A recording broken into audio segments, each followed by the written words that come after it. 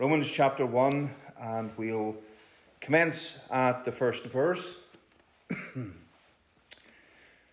Word of God says, Paul, a servant of Jesus Christ, called to be an apostle, separated unto the gospel of God, which he had promised afore by his prophets in the Holy Scriptures, concerning his Son, Jesus Christ our Lord, which was made of the seed of David according to the flesh, and declared to be the Son of God with power, according to the Spirit of holiness, by the resurrection from the dead, by whom we have received grace and apostleship for obedience to the faith among all nations for his name, among whom are ye also the called of Jesus Christ, to all that be in Rome, beloved of God, called to be saints, grace to you and peace from God our Father and the Lord Jesus Christ. First, I thank my God through Jesus Christ for you all, that your faith is spoken of throughout the whole world. For God is my witness, whom I serve with my spirit in the gospel of his Son, that without ceasing I make mention of you always in my prayers, making request, if by any means now at length I might have a prosperous journey, by the will of God to come unto you.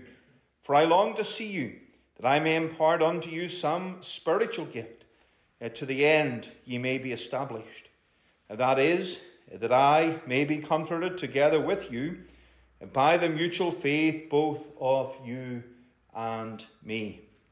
Now I would not have you ignorant, brethren, that oftentimes I purposed to come unto you, but was let hitherto, that I might have some fruit among you also, even as among other Gentiles. I am debtor both to the Greeks and to the barbarians, both to the wise and to the unwise. So, as much as in me is, I am ready to preach the gospel to you that are at Rome also. Amen, and may the Lord bless the reading of his precious word this evening. We are not alone. We are not alone.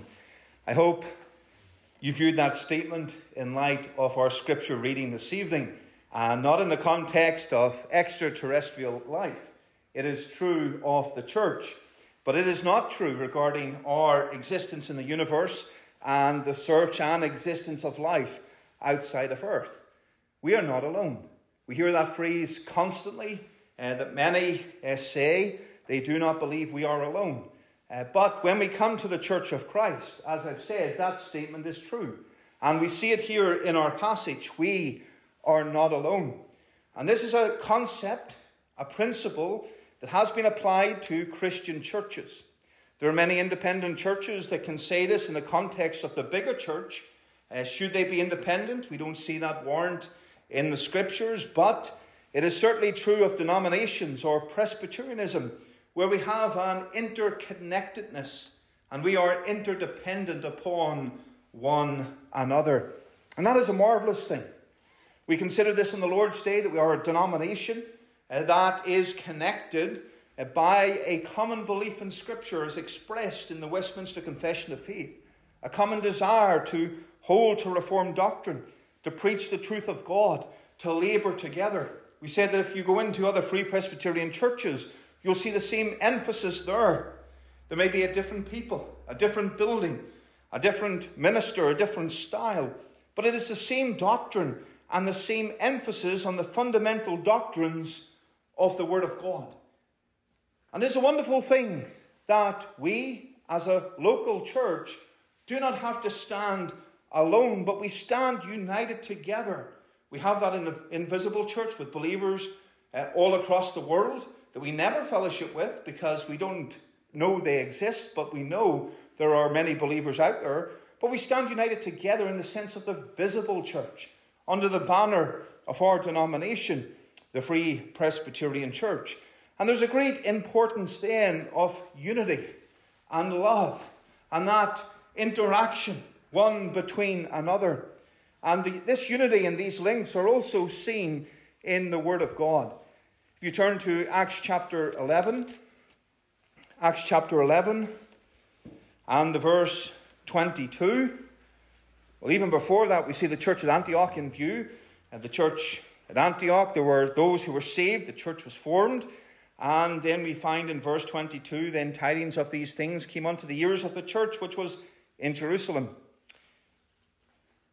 And so the mother church in Jerusalem heard about what was taking place in Antioch. Souls were being saved. What did they do?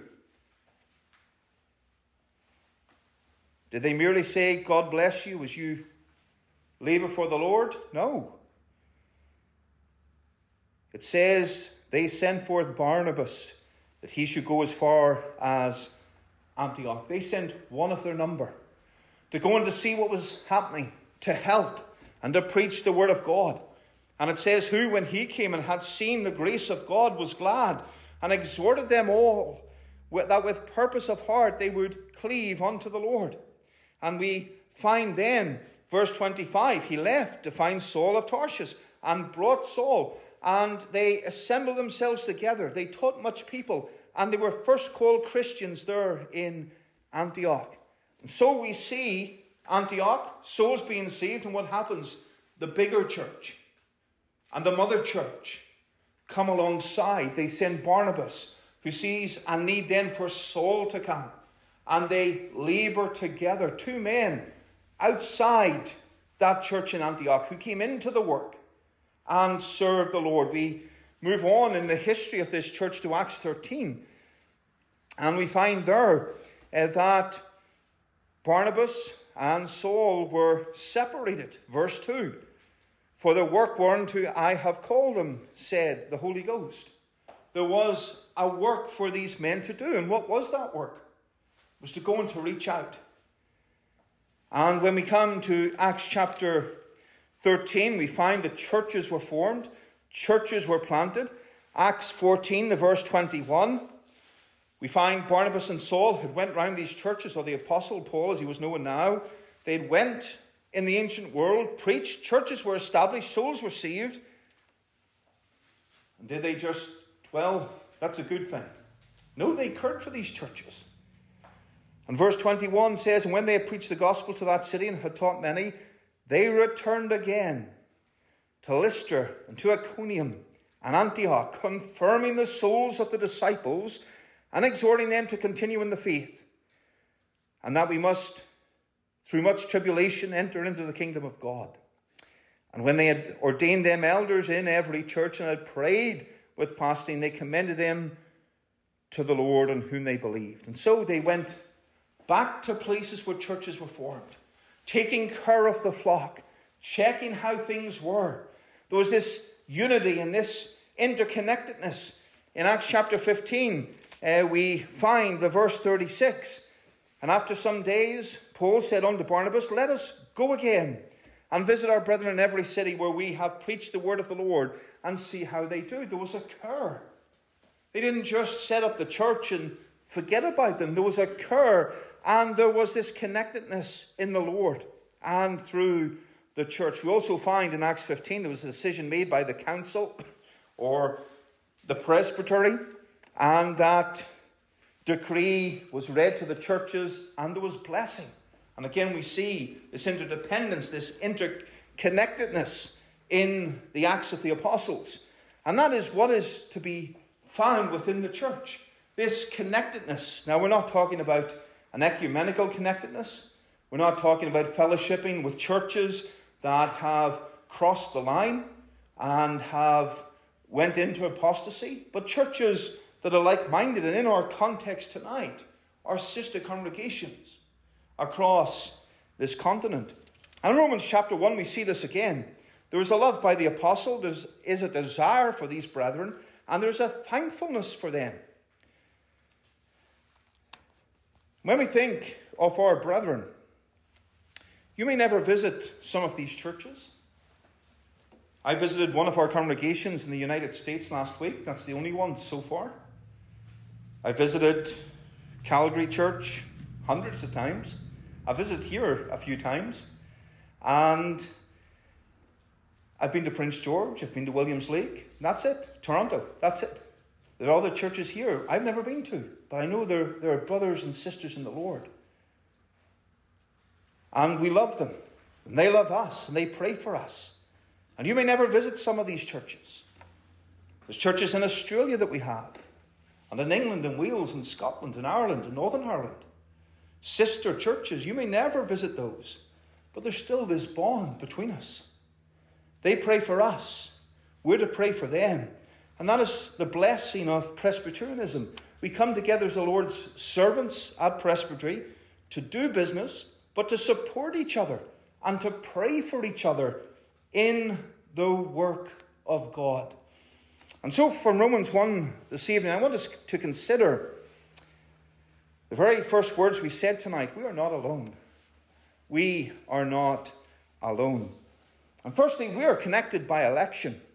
We are connected by election. We see that here in verse 6. And this is quite the controversial term in Christianity, election. We're not talking about Trudeau. We're not talking about Biden or Trump or all that goes on south of the border. But the divine election of sinners, God calling sinners unto everlasting life. We see it set forth in the doctrines of grace, unconditional love and limited atonement, the undeserved election or choosing by God of some unto eternal life.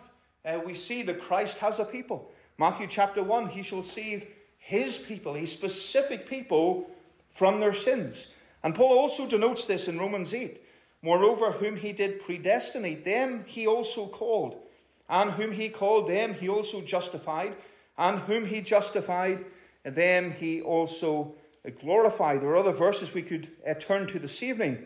But in our reading, we have in verse 6, among whom are ye also the called of Jesus Christ. Verse 7, to all that be in Rome, beloved of God, called to be saints. You see the election of sinners. It's not our intention tonight to get sidetracked into a theological exposition of the doctrine of election.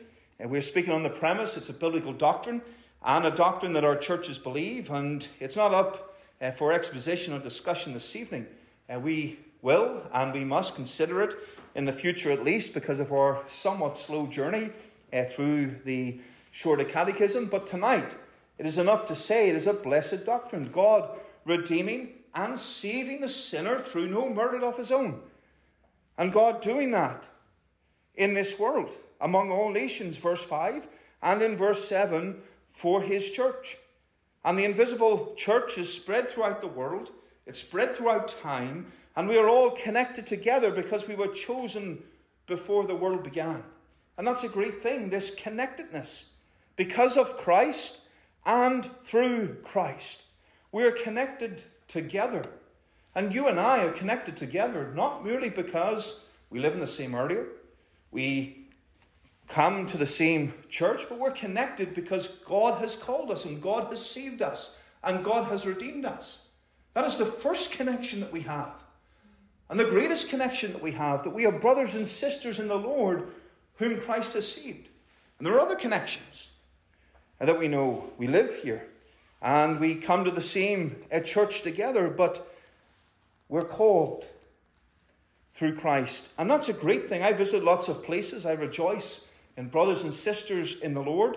We also believe strongly in separation. So as I've said, we're not saying we should be fellowshipping with everyone who says, I'm a Christian. But in the context of our denomination, we have many who have been called and elected and saved like you and I. And therefore, we're not alone. We're not alone in the invisible church because there are other believers. We're not alone in the visible church because of other believers. And Paul here is rejoicing that at the heart of the empire in Rome, there were believers that God had called out of this world unto Christ. How encouraging that is, that we're connected by election. We're connected because of Christ. And we're to give thanks to God for that. We're to thank God that we're connected. And when we look at our other congregations, we're connected with them because of Christ. And we're to pray for that. We're to pray that God will save his people. That he will redeem souls. That as we rejoice in being connected to others because of this so great redemption, that there will be others who experience that. And we will rejoice in being connected to them. But secondly, we are connected by faith. We are connected by faith. Verse 8 says, "First I thank my God through Jesus Christ for you all, that your faith is spoken of throughout the whole world." These words are wonderful. A faith spoken of throughout the whole world. I want you to turn to Luke chapter 11 and the verse 33. Luke 11, verse 33.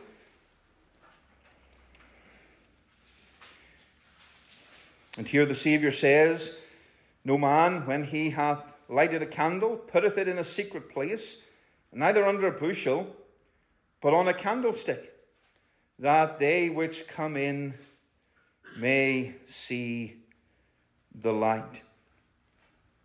If you went to your home after the meeting tonight to have tea, coffee, fellowship, and you went in and you took your light, that light that is to help me find a seat, that light that is to help you make the coffee or the tea, that light that is to help us see each other as we communicate and talk and interact, and you took that light and you took a box and you put that box over that light and hid that light, what's going on? Something very, very strange. We need that light. And the Saviour here is talking about this light. It's not to be hid. The light of our faith is not to be set aside. We're not to take it away so that people can see it, but it is to be set up as a light for all to see. Set up as a light for all to see. It is a faith that is to be known.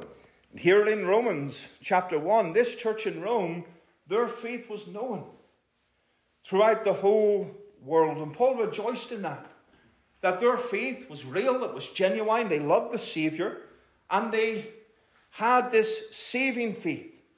Oh, that we would desire to be connected to those who have a real faith in Christ. It was a gospel-centered faith, a faith through the Lord Jesus Christ. It was a living faith.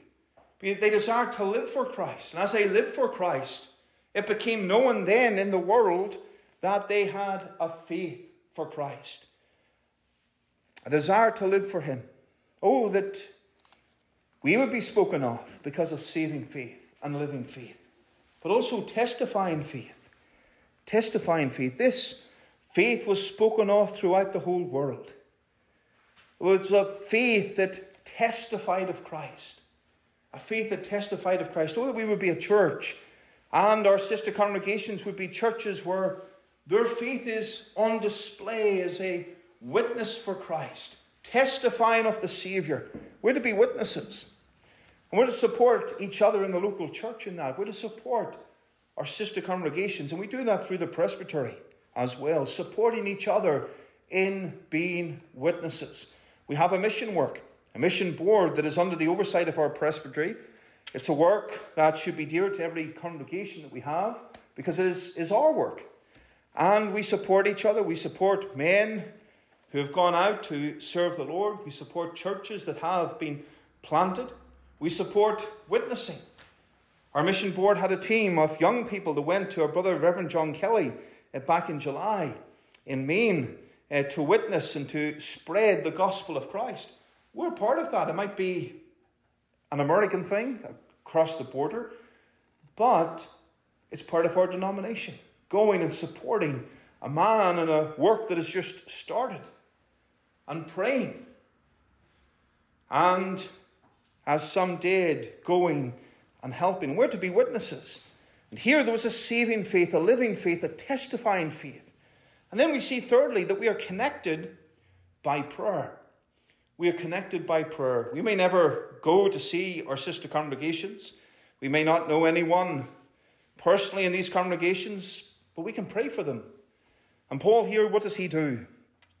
He prays.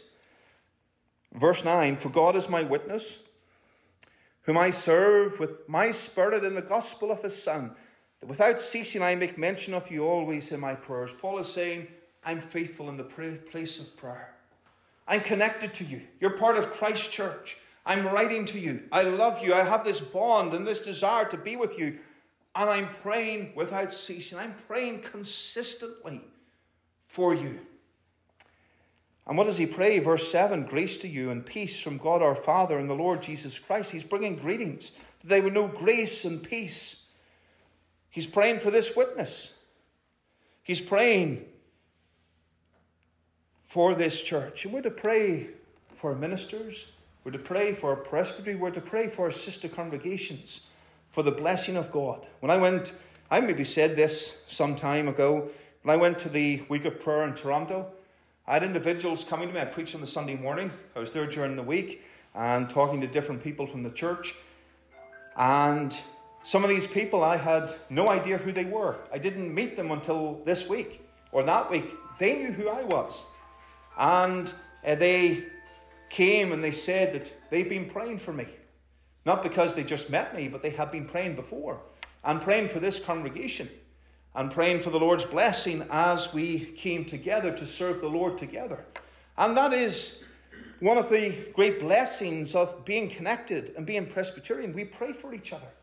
We may not know who's praying for us, but we know that there are sister congregations praying for us. We're connected by prayer. And this is perhaps one of the great practical aspects of that. Yes, we're connected because we financially support the work of God. We support it in other places. We support it through the presbytery. We could say that as well. But this is something we can all do. Something that doesn't depend on finance. Something we can do every morning, every prayer time. We can pray. And we can pray for our sister congregations and our ministers. Let us do that. We are not alone. We are not alone. They are not alone. We are not alone. And so let us have that burden to pray for them, that burden to support them. And let us rejoice that we are not alone.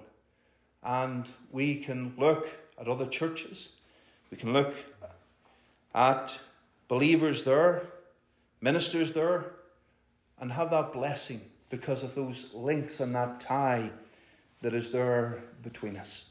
May the Lord bless his word tonight for his name's sake. Amen.